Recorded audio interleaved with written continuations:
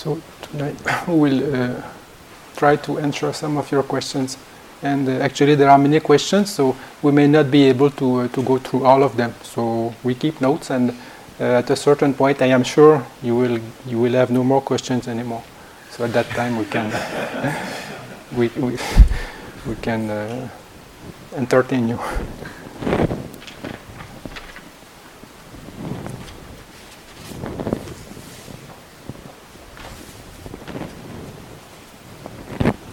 One is about the kapia, or so regarding the Sayadaw's need, or the question is it appropriate to make offerings to the Sayadaw? If so, what is suitable and what is not suitable, and what is the right procedure? So monks, they don't accept food after 12 o'clock, so you should know that if you want to offer something that is eatable, it should be before 12 o'clock. And then the food cannot be kept for overnight, so that's why before 12 o'clock it has to be given. And if you offer medicine, then some medicine are allowable only for 1 week. So after 1 week it's not allowable anymore. And some medicine are good for the life. So how to distinguish between those two types of medicine? Maybe you can ask, like if you are not sure, you can ask the kapia of the Sayadaw, like Justin, he is the kapia, one of the 3 persons who is in charge for the monk. So one of them is especially for the Sayadaw. So you can ask him, you can give the medicine to him, or something like that, so that you are sure that he will have it properly. And also, it is not suitable for monks to accept money. So monks cannot accept money, they cannot deal with money, so they cannot buy anything, they cannot sell anything. So in case you want to give him a towel or something, you think a pair of slippers or something that you would like to give him, but you don't have here, and you think, oh, maybe he can buy later or something. Then the procedure is that you go to the kapia, and then you hand down the funds to him, and you tell the Sayadaw, okay, now I have given funds, I would like to offer you a pair of slippers, and I have given the funds to your kapia, so whenever you need, you ask your kapia, and he will purchase for you. So that's a way. And does he eat chocolate? He does not eat chocolate. So is it clear about that? Like if you are not sure, then you can ask the kapia, what is suitable or if it's not suitable.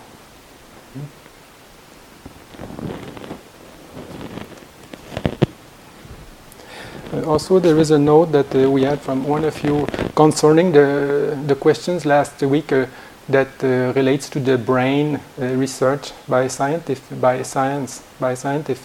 and then my answer was not very complete because I am not in touch with these things too much. So here one information concerning the very important project in regard to brain research.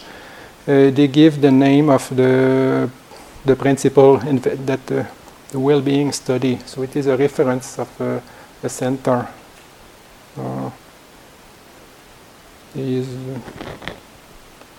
Anyway. Here is the project is called the well-being study, and Richard Davidson is the principal investigator and contact for investigation. So if you look at the internet for the contact for Center for Investigating Healthy Minds, and the address will be on the board if you like to take it. So it is the Center for Investigating Healthy Mind at the Wisconsin University, Madison. And also a note also that the question was related, is the brain study done purely on a biological level? And I was not sure. So actually that project is concerning many aspects of the brain function, but many aspects of all our beings. So research are done regarding epigenetics study, and also assessment of happiness and health, and also pre-post study of the effects of a day of intensive meditation, etc., etc. So the results are expected only not before 1.5 years, because they have a lot of information, a lot of data, and they have to put that together. So you can wait, there is no hurry to look for that. And by the way, also it seems to be quite a project, because the financial support for that has been an investment of $7 billion. So we will put the address over there. So another question is, in walking, do we need to harmonize the leg movements with the in and out breath? Or just do not forget the breath? Be mindful of natural breathing during walking. So the one thing is that it will harmonize by itself. Like if we are walking just for the body, then the body will stimulate the function of the lungs to breathe as it needs. So we don't need to harmonize the leg movements with the in and out breath. Like also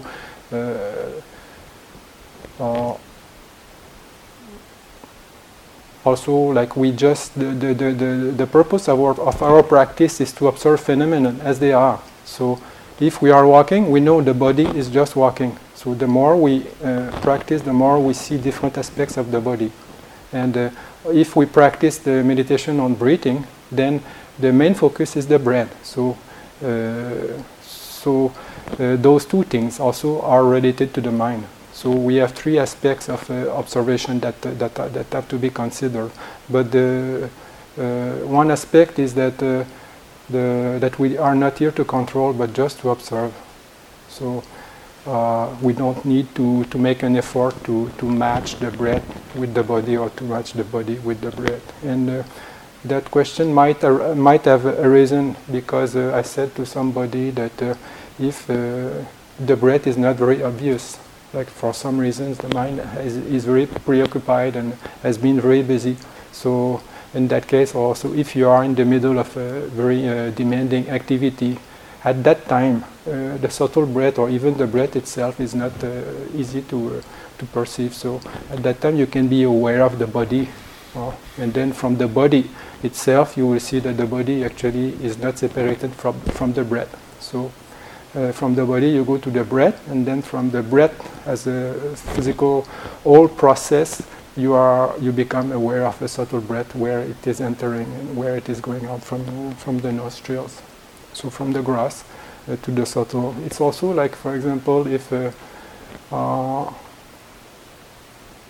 you want to observe the wind coming out of a fan, if for some reason you are not able to identify the intensity of the wind, so first you just be attentive to the fan, the electric fan, and then by watching the fan or by controlling the fan, then you are aware of the intensity of the wind.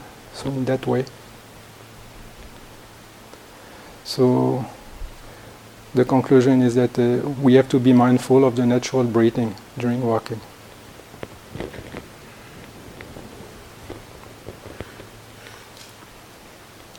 Please talk about the difference between mind, there is a lot of written about this, and heart, almost no writing.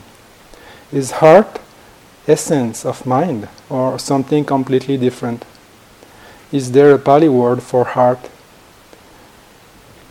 So there is a Pali word for heart, and if it can refer to both the physical heart and also an aspect of the mind. And the word is hadaya with a H.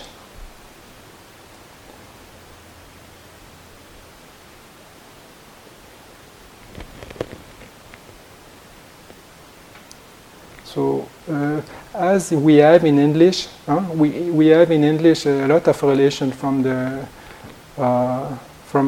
with the heart and with the mind. So sometimes we say, I cannot give my heart to this cause, or I have I have this in my heart, or I have a broken heart, or I have, how to say, many things that we are using for the heart. No? Like for example, well, I don't remember, but I have art. Art is connected with the mind. And in that sense, with the English language, art also is connected mostly with the emotions. Like the emotional aspects of the mind is what we have in heart. Like something is taking us to heart. So in Pali also, there can be that parallel of heart in the sense with the word of Adaya, and heart, and also the mind. So the mind itself in Pali is called chitta. So chitta also can be translated by heart, and then it connotes just the emotional aspect of the mind. So sometimes you have those two terms that are that can be interrelated, and sometimes also the chitta also has many aspects, and also some synonym like mano and vijnana and other words, but it's two different words that also can connote the same meaning. And actually, if you look, if you want the very precise details, in the dictionary of Pali, English, written by Rice Davis in the library, then surprisingly enough, there is about 3 pages on that. So it is very interesting because they make the relation with very details of etymology. So you please consult. But there is a relation with the heart and the mind.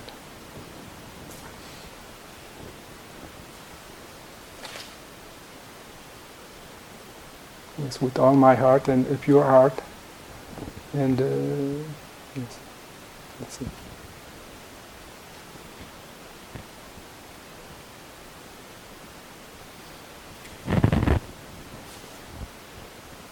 Yes, the chitta, the seat of the thoughts, the center and focus of emotions and intellectual element. So the other question is, what are the conditions to create or establish the light of concentration to be bright, brilliant, and radiant, as stated in Park book, Knowing and Seeing?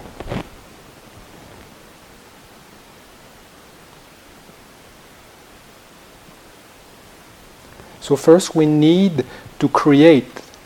First we need to establish the light of concentration itself. So our object has to be very clear. So when our object of meditation is very clear, then it is supporting also the good basis for the mind to be clear. And if the mind also is very clear and very alert and concentrated, then the light of concentration also will increase. Like for example, a normal light, if you don't put enough voltage in the feeding electricity thing, then the light will be very feeble. So, but if you put enough voltage, and the light bulb also has a potential for high voltage, then the light will be bright and radiant. So it is the same thing with our mind. Depending on the objects that we have, then it has the potential to go for 100 watts or 200 watts or something like that. But also, if the input, electric input that we put in the mind, that means the quality of the mind, if it is very good, then it has more chance to support a very bright light. So if the mind is not calm and concentrated enough, then the light also will not be concentrated and will not be very bright and brilliant. So the more the mind gets concentrated, calm and clear, then the more also the light, the object as the light as the object will be clear and brilliant. Like the more you go into concentration, deeper level, then also the more the object becomes bright, brilliant, and radiant.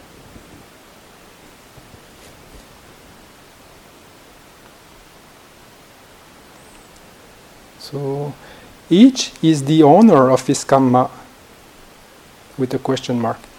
when we share the merits of our practice, or we extend our metta, we benefit from these acts. How do the recipients of our deeds benefit? With material generosity, it's easy, understandable, but an explanation or mechanism to this will be much appropriate.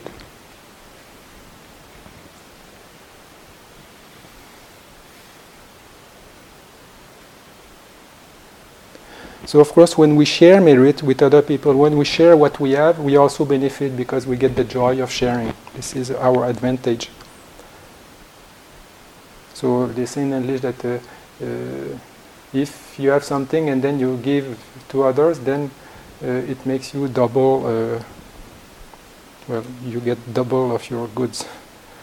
So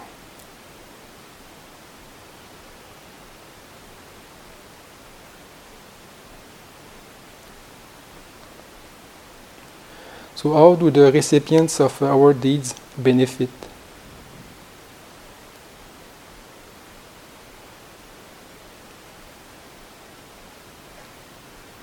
So if you have something and you give something to someone, like if I have a clock and I give it to you, you will benefit by it. So we shall not analyze the reason, the karmic reason why you are getting my clock, why I give them to you. This is out of question, but you are benefiting out of it. You are benefiting out of that. So when we are sharing merits, then other beings also are benefiting from it. And about merits, we need to give more we need to give more explanation about what it means. Like you have different aspects of merits. There is the merit of wealth. So if you are rich, then that means this is a kind of it's not a merit, but it's something that is in your possession. So if you distribute some of your possession, then it's a material sharing. But what we call merit is something else. And there is the merit in giving, the merit in charity. So it's not only the fact that you are sharing your possessions, material possessions, but it's in the sense that you are sharing a part of your mind that is benefiting from the act of sharing. Because when you share something, you are very joyful, you don't feel greedy, and then you are very happy because you are making people happy. So that happiness and that state of mind, you are sharing it with others. So charity begins with a very generous mind, but also the fact of giving also brings you quality of openness and lightness and freedom, and you feel very good. So this is the merit that you are getting from the generosity itself. And then we have also the merits that can accrue from the practice of sila. Like after the precepts, we say, okay, now may I share the merit with all the beings. So what is the merit? Is the merit, of course, we are making meritorious deeds when we are not harming anyone, and that we are observing a morality which is benefiting everybody. That's obvious. But the merit we get out of that is the state of mind. So when we are non-remorseful, and then when we are very peaceful because of our good behaviors, then this is the merit.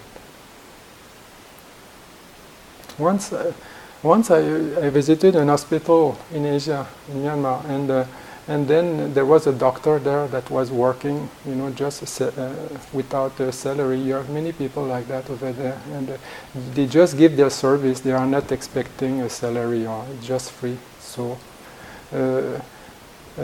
then the doctor had us visit the hospital, and then at the end he was saying, "Oh, because I think some of our group, they were wondering about why that doctor will do like this." And then he explained to us that he was doing that for the merit.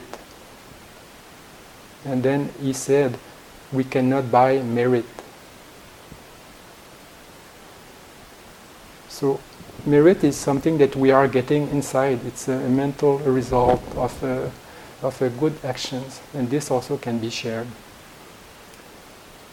Like the word for merit is punya, and when we are in Asia, in Buddhist countries, when there is a donation somewhere, you probably have seen that by yourself.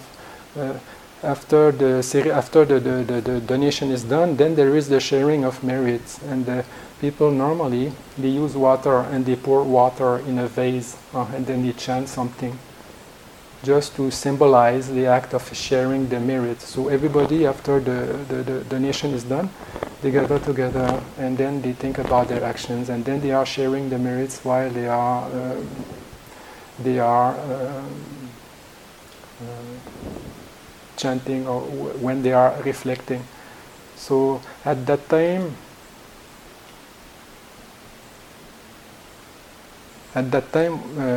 other beings also are benefiting from that, and sometimes we don't see those beings. So I will. There is a story in the. I think it is in the Samyutta. I could not find the reference anymore, but it's about a king and Bimbisara. I think so. He went to the Buddha one day, and then he told the Buddha, "Well, it's very funny in the night time." I go to bed and then it's just full of noise in my room. Like there is some banging and like a big noise from outside, like a lot of noise, and then he cannot sleep because of that. And for several days this happened to him. So he asked the Buddha, "What is this? Like I can't see anything." So the Buddha said, actually.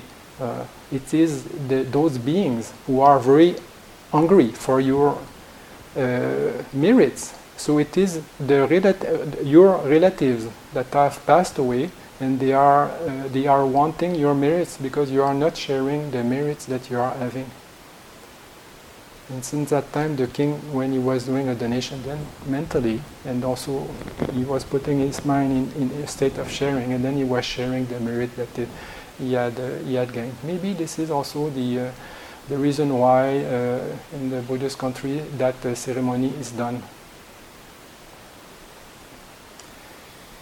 And what is happening actually is that the reality sometimes we cannot perceive very subtle aspect of it, but there are different planes of existence. First of all.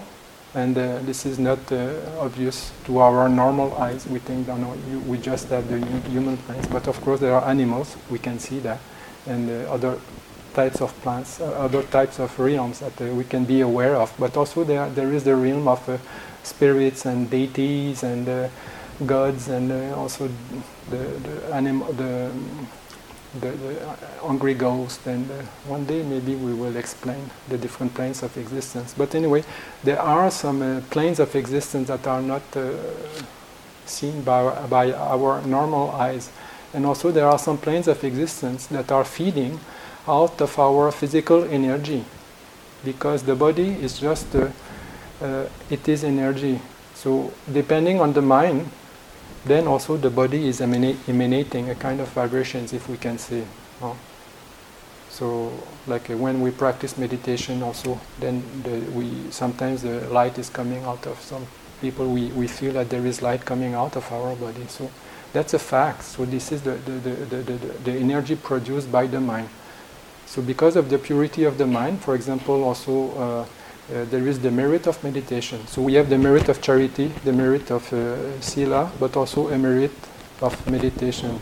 So when we have good meditation, this is also a type of merit. So when we are practicing metta bhavana, this is also very meritorious, because the mind is very pure, and then we extend that sharing.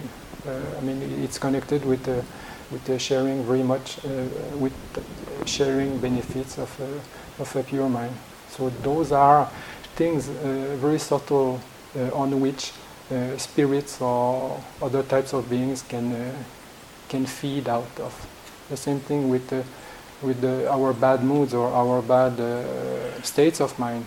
Other beings also can feed from that. So there are some beings that are they feed out of your anger, they feed out of your greed, and so they like it when you are very upset, and they are feeding out of that fire.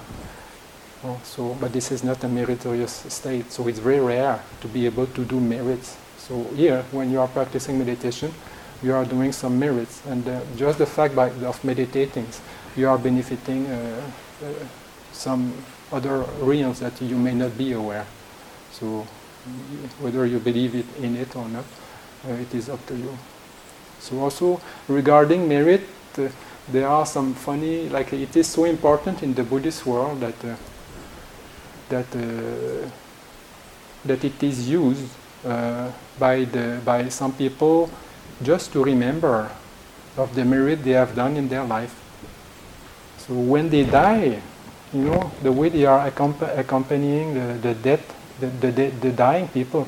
I mean, if we are to relate it to psychology, there are some kind of aspects that are related to that, but we will not develop on that. But the thing is that when people are on their deathbed over there, very often the relatives they will come and say, "Oh, do you remember when you gave me that? Do you remember when you did that good deed? And do you remember when you did that other good deed?" And so they put the person in a very positive frame of mind. But by reminding the person of the good deed that the person has done previously, and this is very positive. So the person gets very happy because he remembers the good things that the person has done. So that's an aspect of merit. And also the kings, like in Sri Lanka, or I think everywhere in Asia, the kings, because they are very powerful and very busy, and also sometimes they have to do things that are not so awesome. They will write all the deeds of merits that they have done during the life. So they will give that donation to that monastery, or that big donations to this orphanage, and then they will write it on the book.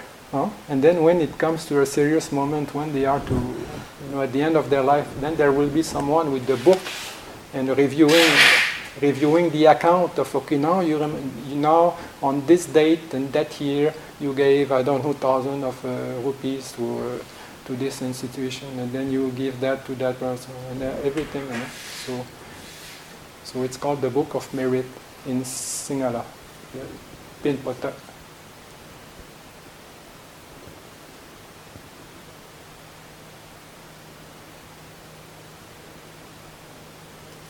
So I think this is enough for the merit.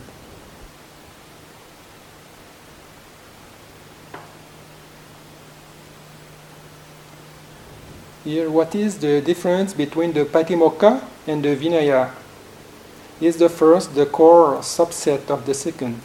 Yes. So the Patimokkha is a collection of the rules that are explained in details in the Vinaya. So we have the Vinaya Pitaka, and this is a collection. This is a book, or these are the books where all the stories came as to all the rules came to be appearing in the Buddha's dispensation.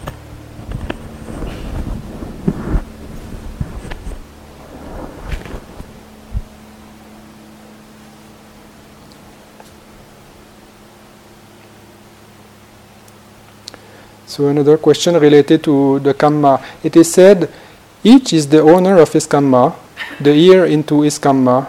Some text seems to suggest that there are strong ties, Kamma-wise, between children and parents. Please help me understand this point a bit more. So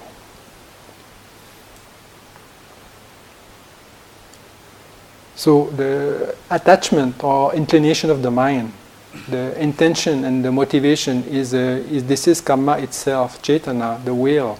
So the will is attracted towards what wants to achieve, and it is colored very often by attachment. So we can have attachments towards doing things, but also we can have attachments towards people.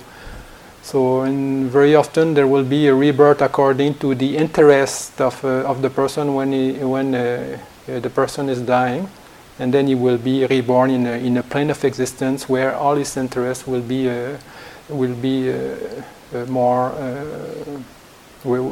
attuned. It will be attuned to his interest. Although sometimes he may not be interested to go to hell, but because he has nurture a mind that is very unwholesome, then the result will be that he will be attracted to.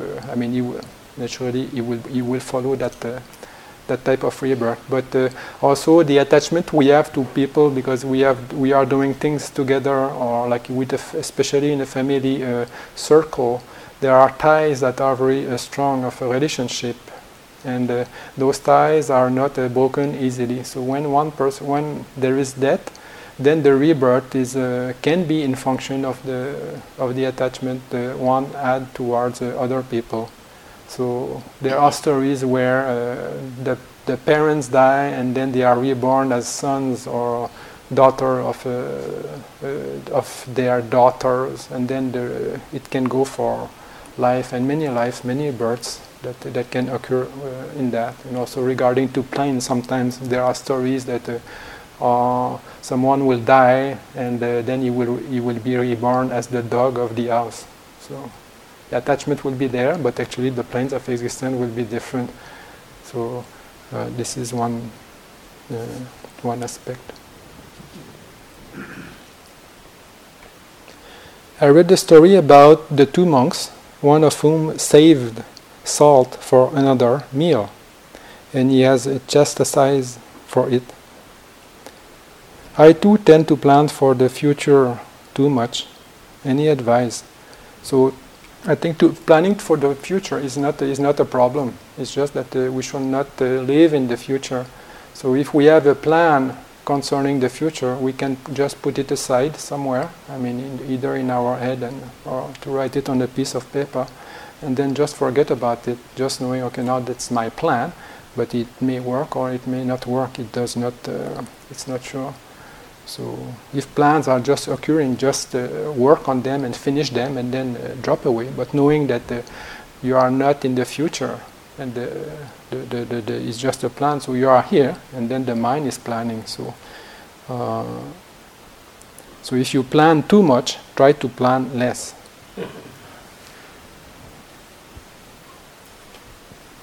Because anyway, if you want to know if it was a plan or if it was not a plan, so if it doesn't work like you were planning, then probably it was a plan. Please, why is stated in Knowing and Seeing that we should never do metta meditation with a diseased person? Is it because the pictorial symbol we are using does not exist anymore? Yes, this is because the pictorial symbol does not exist anymore. Because when someone dies, then there is an automatic the rebirth is there automatically, but the plane may be different, so the future of the person may be different. So this is why we cannot use the symbol, because the symbol may not be the same. However, we can share merits, because wherever the person is reborn, then by thinking about the person, it can be linked to his karma. It can be linked to his life wherever it is, and he or she can benefit from it. With my brain's intellect, I can explain myself and overcome the hindrances quite well and great and gently. But in my heart, the wanting and restlessness arises again very easily.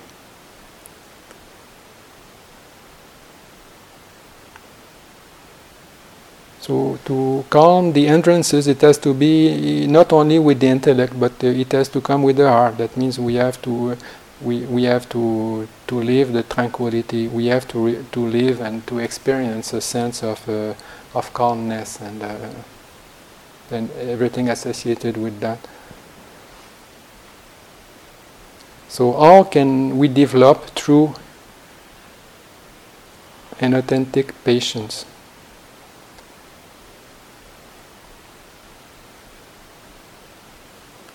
So the question is related to in the heart, the wanting and restlessness arises again very easily. How can we develop true and authentic patience? So the thing is that because we want to develop it, then we cannot develop it. It's like you want something else. It's like I would say it's like if you, I don't know if that person has been a mother or not, but I'm not sure. So if you take a mother, and the mother is having a child that is hyperactive and then very tricky and nasty and all the time doing things that is requesting a lot of patience. So how do you develop true and authentic patience towards your child? It's not by getting rid of the child. It is by allowing the child to be as he is. So the same thing with our mind. If we don't try to control the restlessness so much, then we can be with it, and then we can understand it, and then either we live peacefully with it, and it does not bother us, and by itself the restlessness also will change. So just by being with the restlessness, not wanting to change it and to have something else, then we can overcome it. If there are no other means to do it. But the question was related to the patience. So I think the patience, we can take examples of parents or teachers. They are very patient with, but especially mothers. I think they have that quality. How can we balance gentleness, compassion, and patience towards our mind and body capacity with a sense of urgency, not to waste any time, and try as much as possible? So it is the same. That is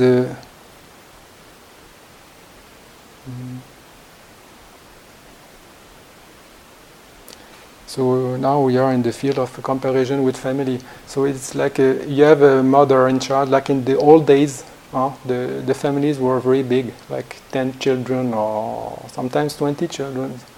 So you can imagine the work of a mother. And there is a story about 2 kids. I mean, it's a modern story. 2 kids, and then they go to school. And then one kid asked, it was at the time where the woman, they started to work outside. So the kid asked his friend, "Is your mother working?" And then the other child, he says, "No, she has no time." Because she is too busy at home. So like if we take a housewife who is in charge of 10 children or 15 children, but I think even 5 children will be enough. So the mother has to be very patient with the children. But when it comes to the time of meals or something that is demanding immediate actions, then the sense of urgency is there, and she is not fooling around. Now the meal needs to be prepared, and then it becomes a priority. So the sense of urgency makes us be aware of our priority, so we can be still gentle, patient, and all of that, but maintaining a sense of urgency that is, okay, what predominates, what needs to be done. So when we have that in mind, then we do it, and then we don't think so much. Like we don't think so much, we don't lose times with the unnecessary activity of the mind. So what is also the opinion of my opinion of a suitable personal middle way? So it's not my opinion, but a suitable personal middle way, actually it just depends on the person. So we are all different. So some people will have this standard of middle way, and some other people will have that standard of middle way. For example, here, the facilities that we have here, if you take, if you compare, for example, in some countries, or like I don't know, in Asia, then the meditation centers or the conditions may not be as good as here. It's very noisy. It can be very noisy, and also, you don't have 20 types of tea to choose, and 3 or 4 bottle of marmalades, things like this. You just have one, and you have to cope with a very little amount of supply. So for them, if they were to look at the conditions you are having here, it will be luxurious. They will call that. They won't call that the middle way. They will say. They may say that. I don't say they will say, but it's possible that they will say, no, this is an extreme of comfort. But if you take somebody who is having a huge house and then he is having 2 or 3 cars, and the rich people, some rich people, all their life can be. So that type of person, if he is coming here, he will just complain about everything, because it's not the standard of his life. So personal middle way, it has to do with the person. So we have to see, okay, now what is my possibility, and what is how do I stand between indulging in sense pleasure and making myself suffering by overexerting, by torturing myself. So actually the middle way is between those two extremes.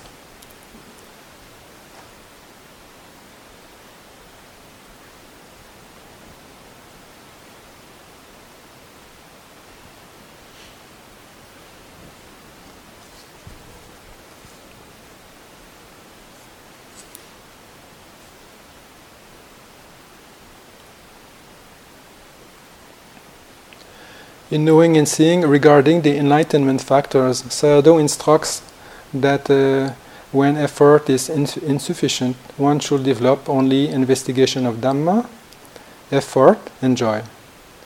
When energy is high, one should develop only tranquility, concentration, and equanimity.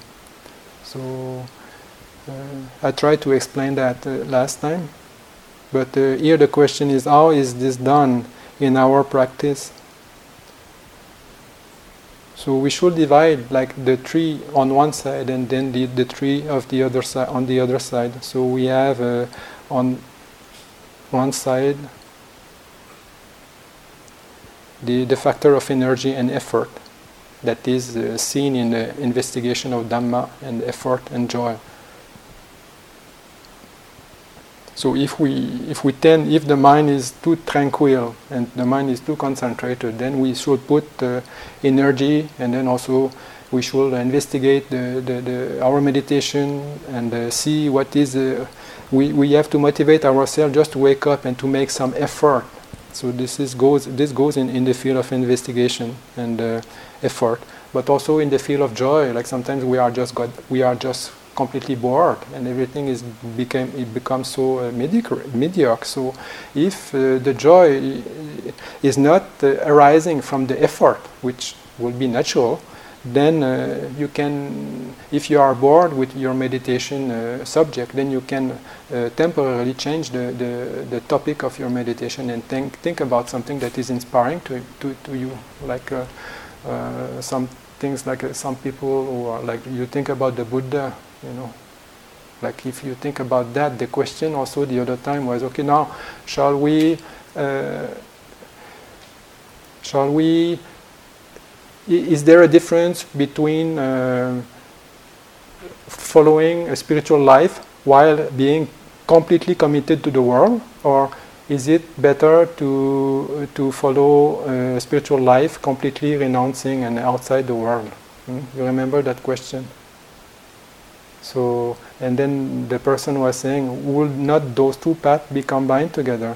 So when we think about the Buddha, then he was a person who renounced all the wealth he had and all the pleasure and all the life of satisfaction he could have in the society to find something deeper as a spiritual meaning for the dilemma of life and death and sorrow and all the diseases that are obvious to our eyes.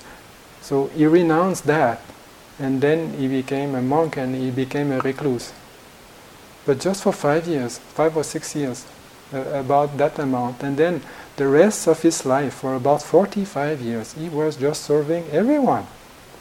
Completely devoted to anyone that will come to him, day and night. He was just serving not only human beings, but or the other beings. He was in complete service. So thinking about that, it is very inspiring.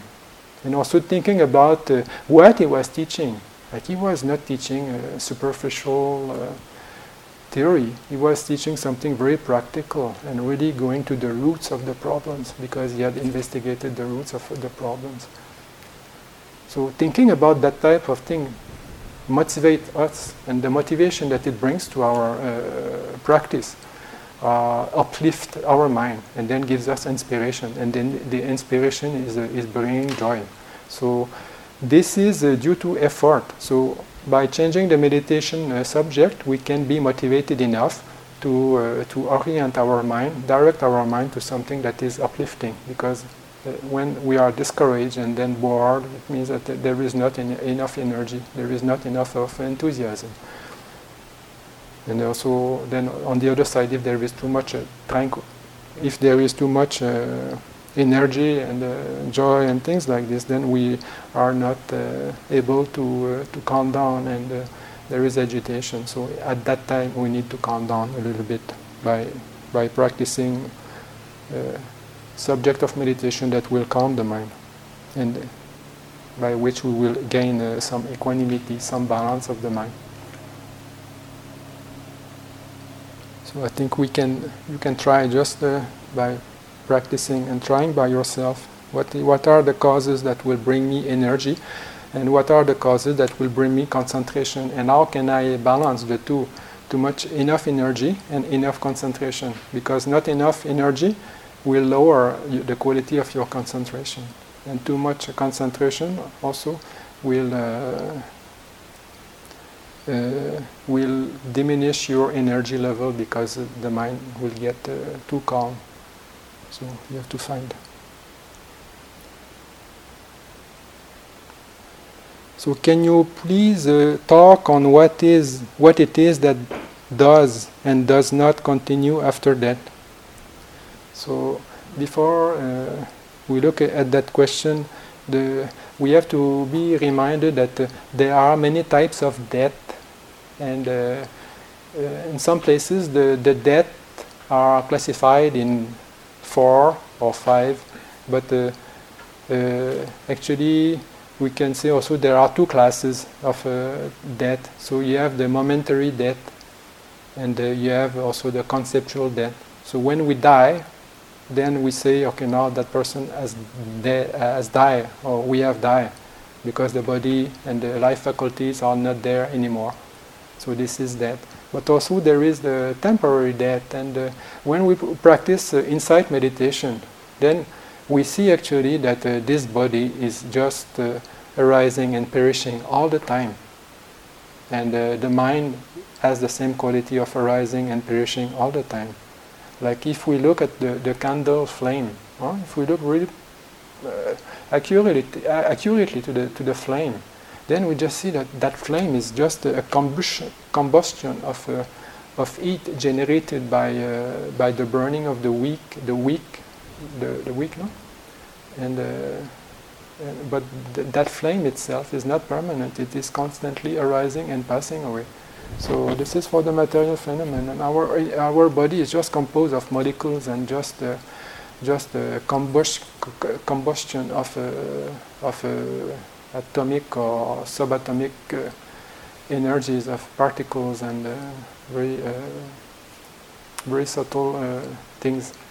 So if we are to look at those particles, like comparing to particles, then in the Abhidhamma theory, those particles are called the Rupa Kalapas, and they are these tiny particles that is forming all material formations. So these tiny particles arise and perishes always. So when they are in the state of perishing, then this is also called death. So the same thing with the mind. So in fact, we are dying all the time. There is a process of death, like there are dead tissues, and all the time there is the death is there constantly in our body, like a river flowing. We cannot see it. So the river is there all the time. The river is always is always having new water. So it is the same. Just because of our food, the food we put in our body, then there is the food arising from the energy of the food. When we put also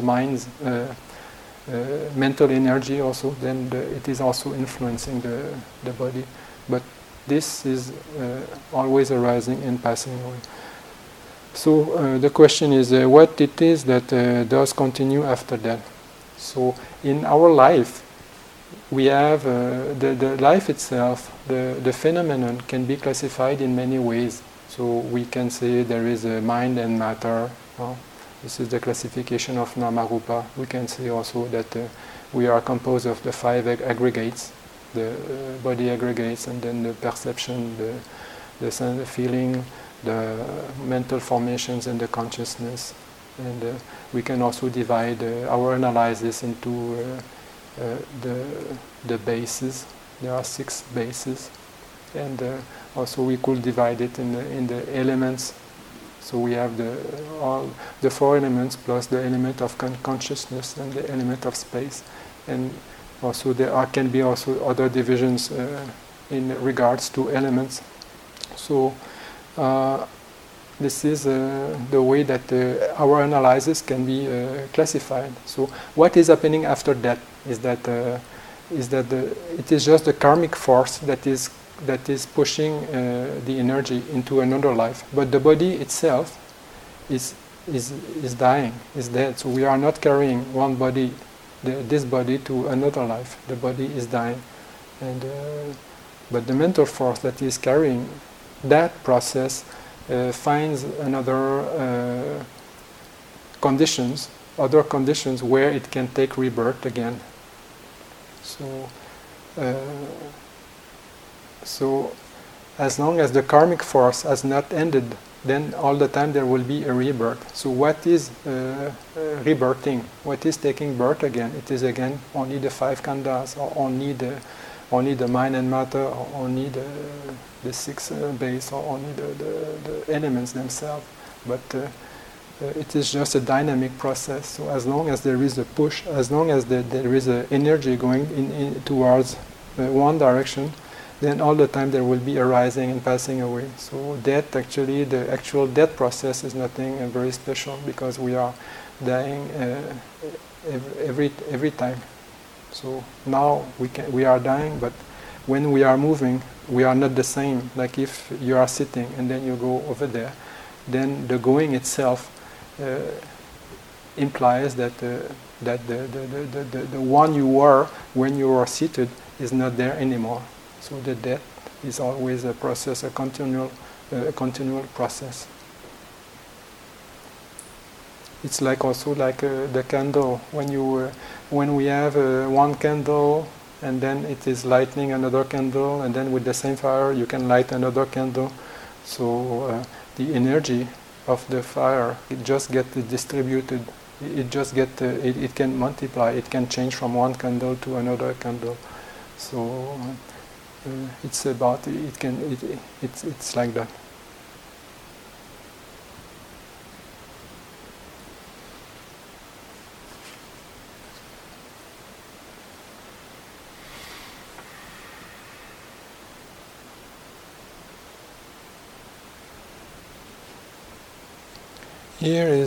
It's my understanding that jhana is something it is something we receive rather than seek. In that sense, can you speak about giving and receiving as well as gratitude?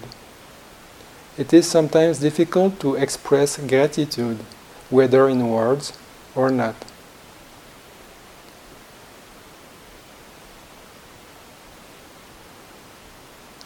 So is really jhana something that we receive rather than we seek?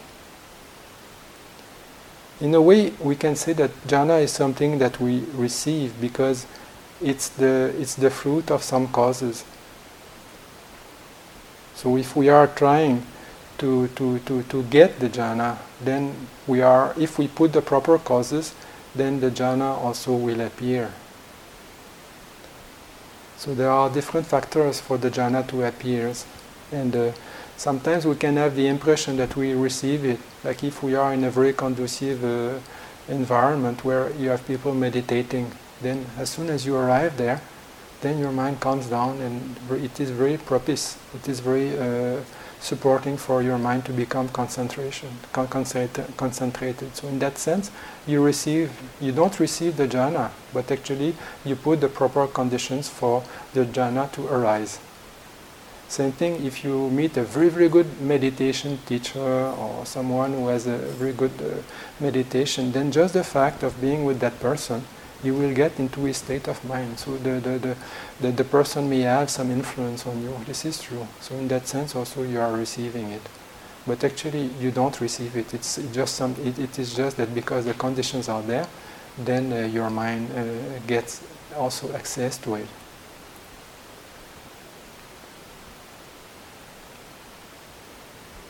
But the quality of gratitude, what is the gratitude? Gratitude is the appreciation of something that we have received. And the characteristic I will say about gratitude is a contentment and a kind of appreciation of what we have, what we got. And so the contentment of gratitude is really fulfilling our mind. And this kind of humble position that our mind is, when we are having gratitude, can also support the state of jhana.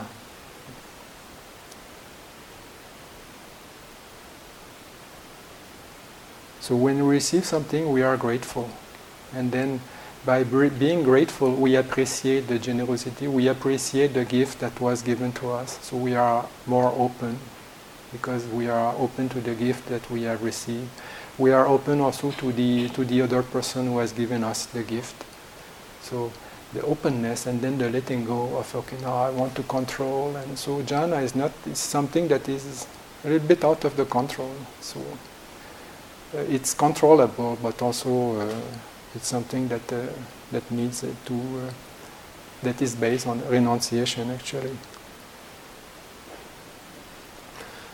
So about giving, it is the same thing. If we are giving something, then we just let go, and then we just don't cling to all the complications we are making mentally. We just let go, and then the generosity will promote joy. The generosity will promote happiness, and that happiness will be very supportive to the jhana, because there will be no remorse and just a sense of lightness, because you got rid of something that you liked, but actually you had somebody else receiving it. So it is both aspects. When we receive something, by being grateful, we are in a very positive state of mind, and by giving something also, we are in a very positive state of mind. And the Buddha said that there are two things in the world that are rare to find. And those two things are people who have a sense of serving others. And the other thing is that people who are grateful. So gratitude is something not obvious. And it is said that it is rare.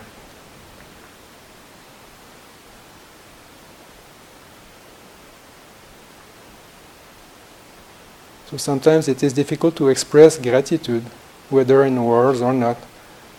So what is important is not to express it, it is good, because we show it, but to have it in our heart, to have that quality of gratitude is more important, because we are always receiving, and we are not aware of it. We are receiving constantly from the earth, we are receiving from nature, we are receiving by people. All the time we are benefiting from our environment.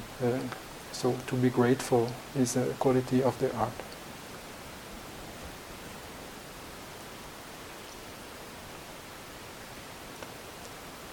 Here is a technical question relating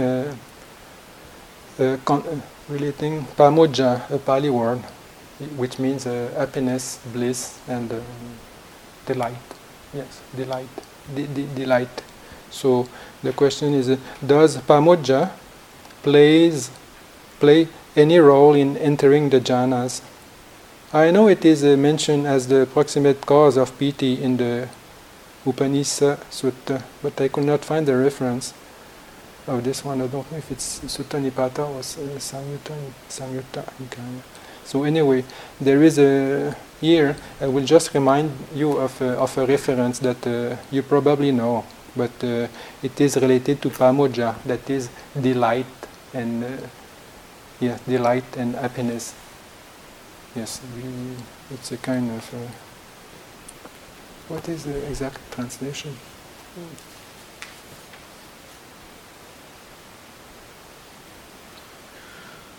Yes, delight, joy, happiness.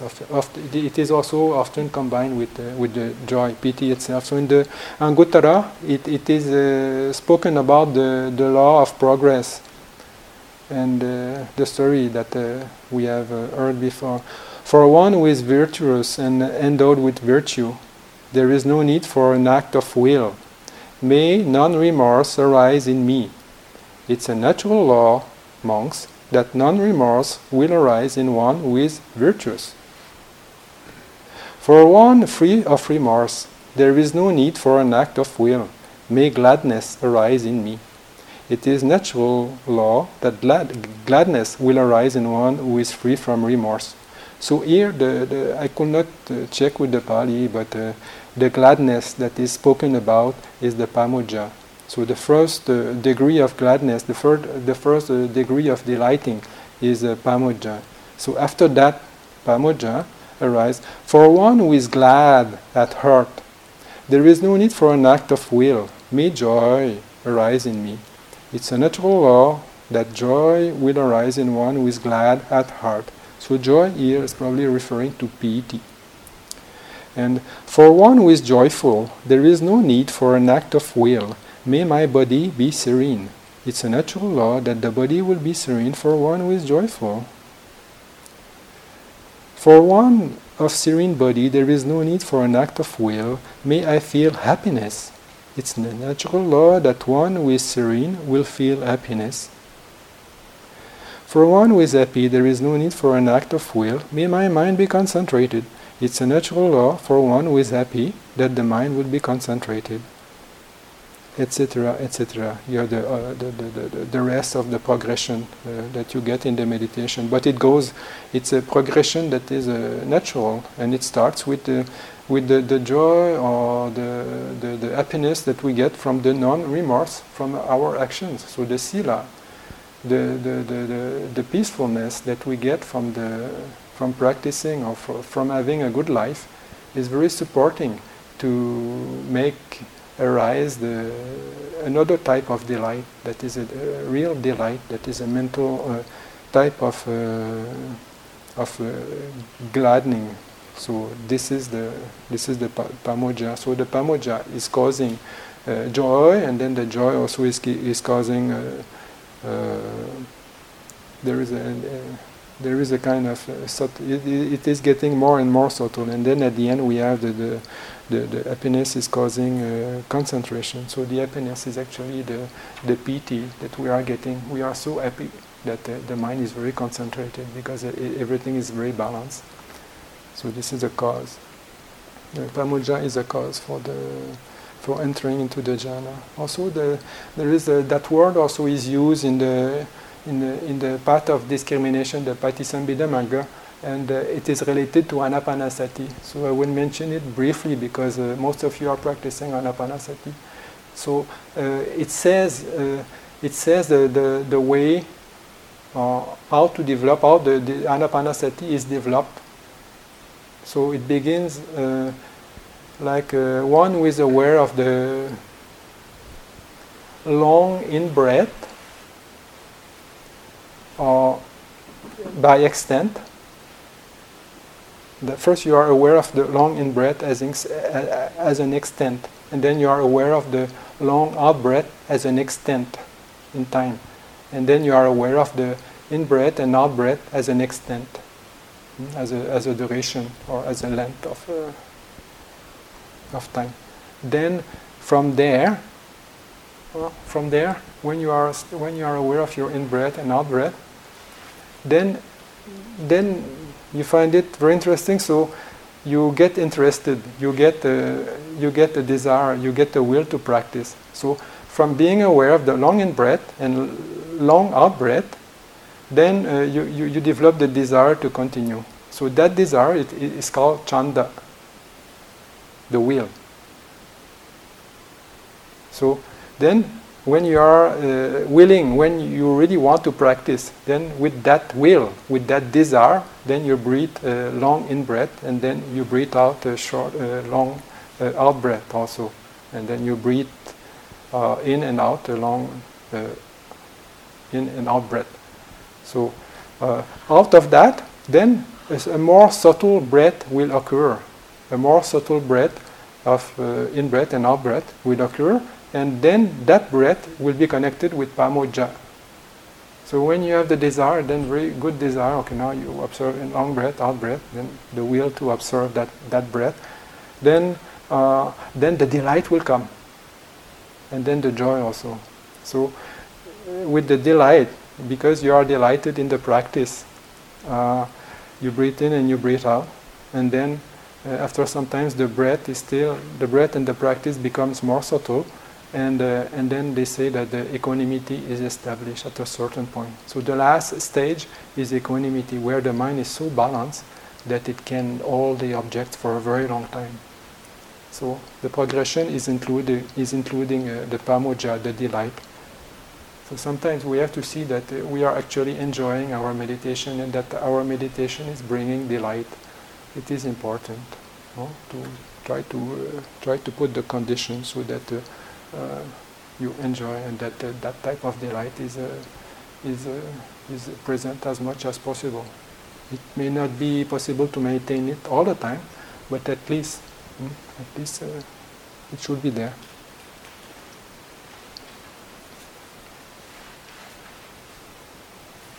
Here, two questions that are related to the same thing.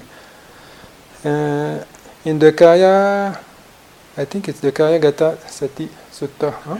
Yes. So it describes the phases, like it is related to the description that I explained last Saturday with the bath attendant. So this was related to the first jhana. So here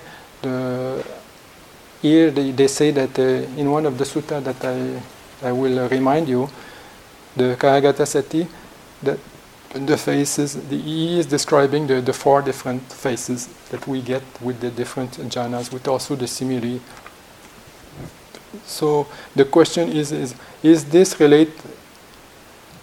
related at all to the four-element meditation? So we will see the sutta, and we'll see if it is connected with the four-element meditation. So it is not connected with the four-element meditation because it relates to the jhana practice. So they say that this sutta, the Kayagata Sati Sutta in the Majjhima Nikaya, is more oriented towards somebody who wants to develop the jhana. So somebody who wants to develop the samatha. And in that case, the practice of the four-element meditation will not support one to reach the jhana if that the object is there. The object has to be changed at a certain point so that the object is supportive for the jhana.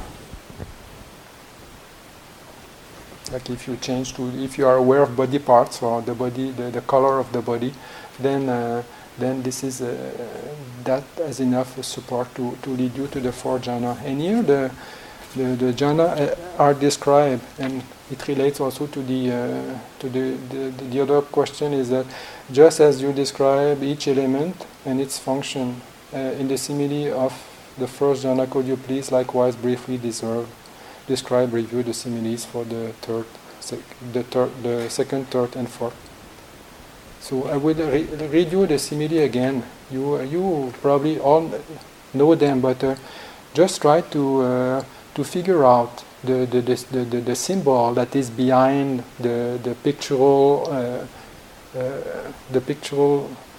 image that it wants to convey to us.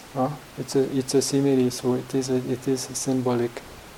So we have seen the bath attendant and the bath powder for the first jhana, and here we will say about the second jhana. So the second jhana, So the bhikkhu enters and abides in the second jhana, etc. And he makes the rapture, or the characteristic of the second jhana is piti, sukha, ekagata. So the piti is the rapture and the sukha is the pleasure. He makes the rapture and the pleasure born of concentration, drench, steep, fill, and pervades this body, so that there is no part of his body, of his whole body, unpervaded by the rapture and pleasure born of concentration.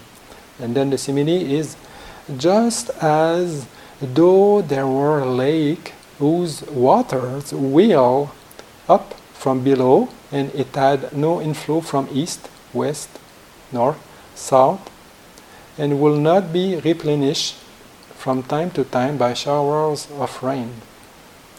Then the cool fount of water welling up in the lake will make the cool water drench, steep, fill, and pervade the lake, so that there will be no part of the whole lake unpervaded by cool water. So just imagine what is the description of that.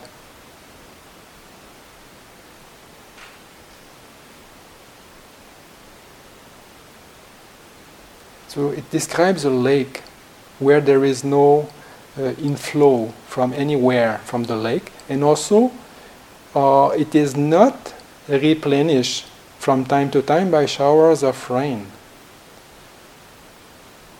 And then the cool fount of water welling up in the lake will make the cool water drench, steep, fill, and pervade the lake.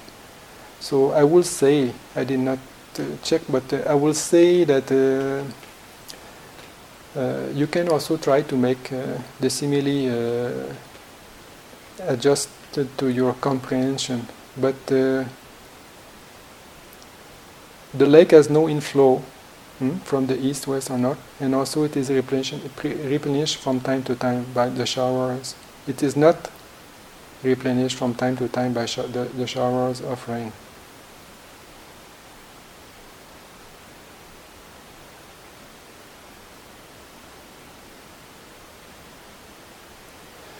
So you are feeding from the source. You are feeding from the pure mind, and this is a source that is welling up the lake with cool water from within. And the lake of your mind is not filled with the shower of kilesas, the showers of the hindrances, and also the fire or the excitement that of vitaka, vichara. So in the second jhana, there is no initial application of the mind and sustained application of the mind. There is just the piti, the sukha, and then the ekagata. So you are completely shut off from, not completely shut off, but all the input from outside is not there anymore, and you don't need that sustained and continued application of the mind. And then the mind is just feeding out of that coolness arising from the piti deep within your heart. So as we compare, as the text was saying that the bath powder and the water that is mixing the bath powder and making it wet and keeping it together is comparable to the joy and the happiness. So also the bowl was important in the sense that the happiness and the joy will permeate the whole mind when the mind is together with the object, when the mind is in the bowl. So it's a bit the same thing. So it is speaking here about the whole body. So it is obvious that it is related to our physical body as well as our, so that there is no part of his whole body unpervaded by the rapture and pleasure born of concentration. So again, the mental body is very important, and it's a mental process. So when the mind is absorbed in the jhana, the mind is completely filled with those qualities of joy and happiness, and then because of the quality of the mind, it has a side effect. It is also filling the body with joy and happiness. So when the concentration occurs, both the body and the mind are fully in the object. But here the comparison is with the lake. So I'm sure you are able to to figure out and try to experience it, you will see. So the third jhana, the difference is that so with the fading away of as well of rapture, the bhikkhu abides in equanimity and mindful and fully aware, still feeling pleasure with the body. He enters upon and abides in the third jhana. So he makes the pleasure divested of rapture drench, steep, fill, and pervade this body, so that there is no part of his whole body unpervaded by the pleasure diverted of rapture. Here the comparison is the same lake, but just as in a pond of blue or white or red lotuses, some lotuses that are born and grow in the water thrive immersed in the water without rising out of it, and cool water drenches, steeps, fills, and pervades them to their tips and their roots, so that there is no part of all those lotuses unpervaded by cool water. So here the meditator is compared to a lotus flower that is in a lake. So the comparison is that there are some lotus that are growing actually inside the lake. So it's the roots is in the bottom of the lake, and it's always pervaded with the water until it reaches the surface of the water. But actually, even if some flowers don't reach they don't reach the surface of the lake, so in the middle of the water or under the water, then the flower is still there. So you have different types of flowers that are still in the water, not immersed on the top, and then these flowers are just surrounded by the water, and then so there is no part. So there is no part of the flower that is not drenched and fills with by the cool water. And then so too the bhikkhu makes the pleasure divested of rapture drench, steep, fill, and pervade this body, so that there is no part of his body unpervaded by the pleasure divested of rapture. So the description here seems to refer to something much deeper. That is, the lotus does not depend, is completely cut off of the external stimuli.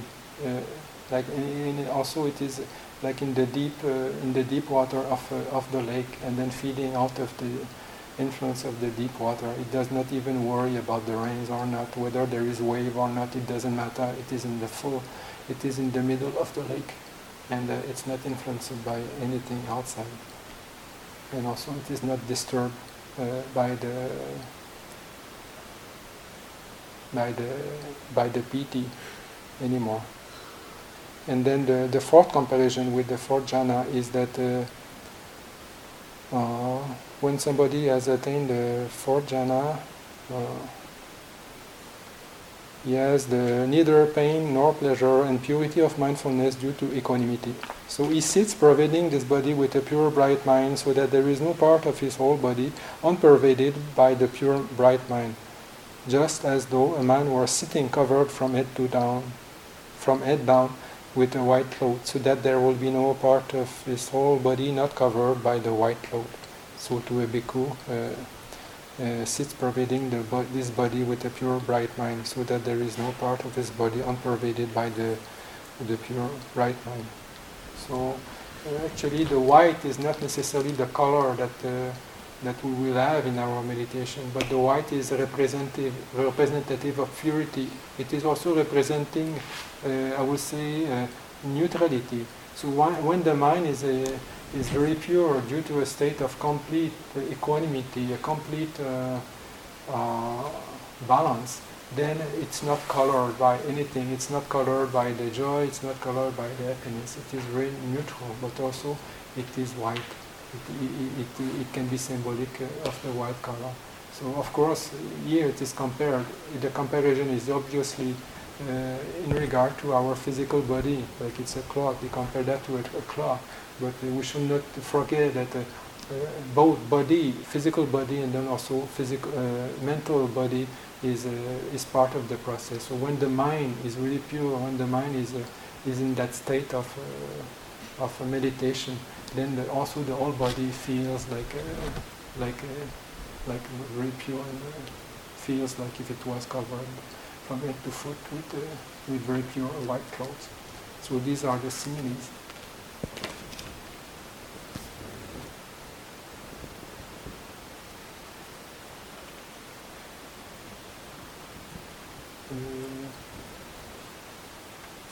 I think I don't want to take too much of your time about now that there are some more questions, and maybe we will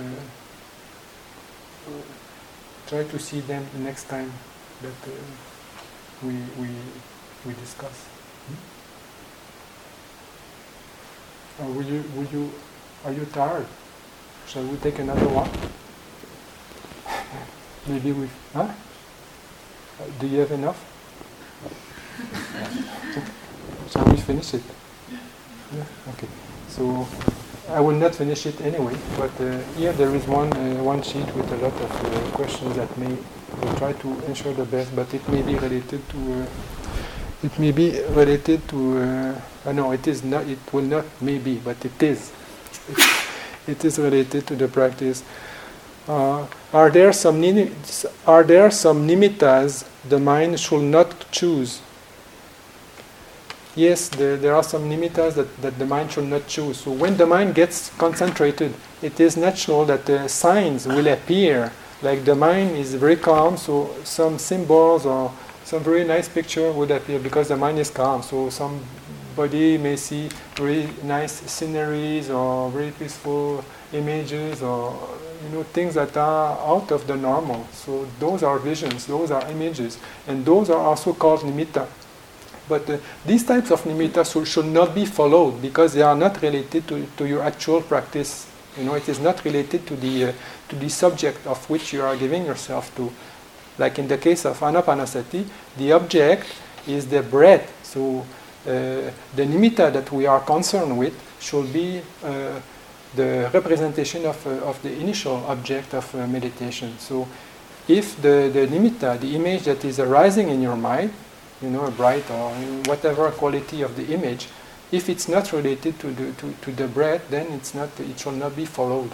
So if it's not sure whether it is related to the breath when you practice anapanasati, then make it sure by coming back to it, and don't follow those things. I mean, it is just a sign that the mind is getting more calm and more concentrated and more pure, but they are not the nimittas we are talking about, we are aiming about.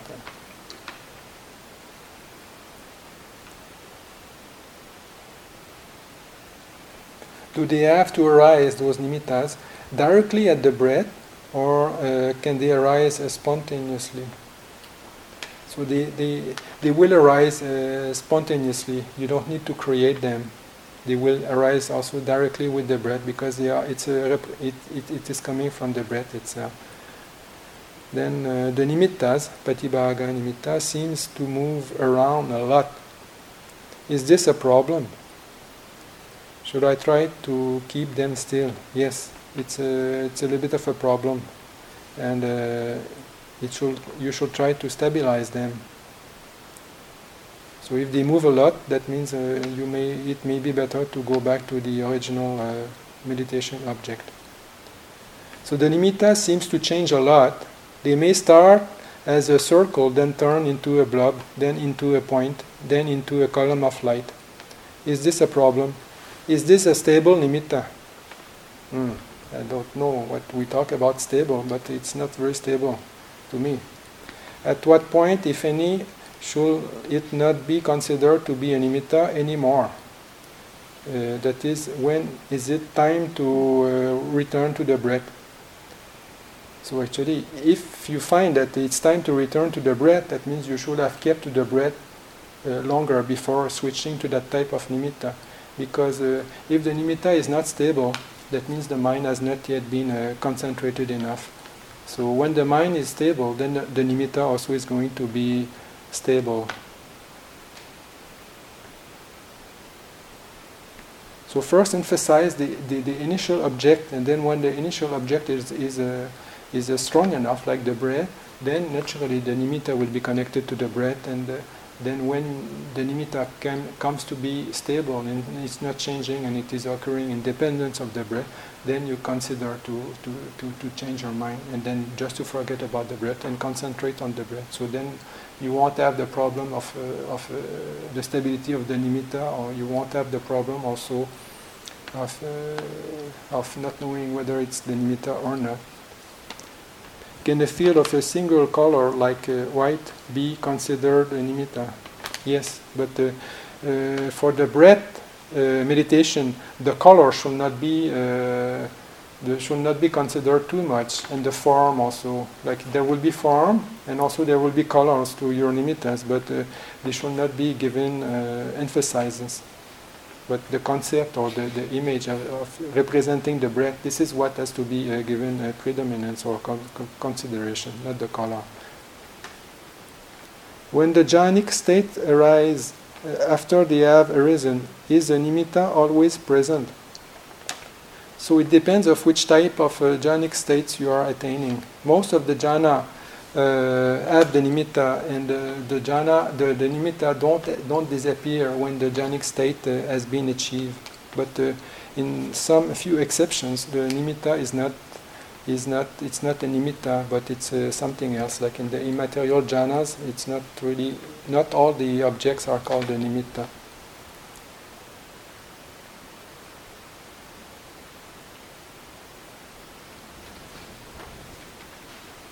Yeah, so I think they say practice make perfect. So we should all continue to practice with the delight and perseverance and balance.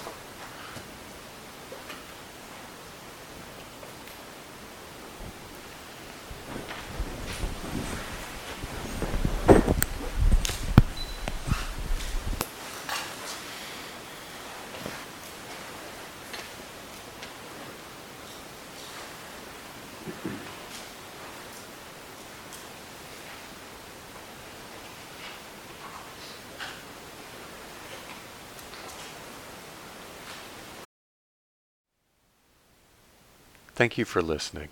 To learn how you can support the teachers and Dharma Seed, please visit dharmaseed.org/donate.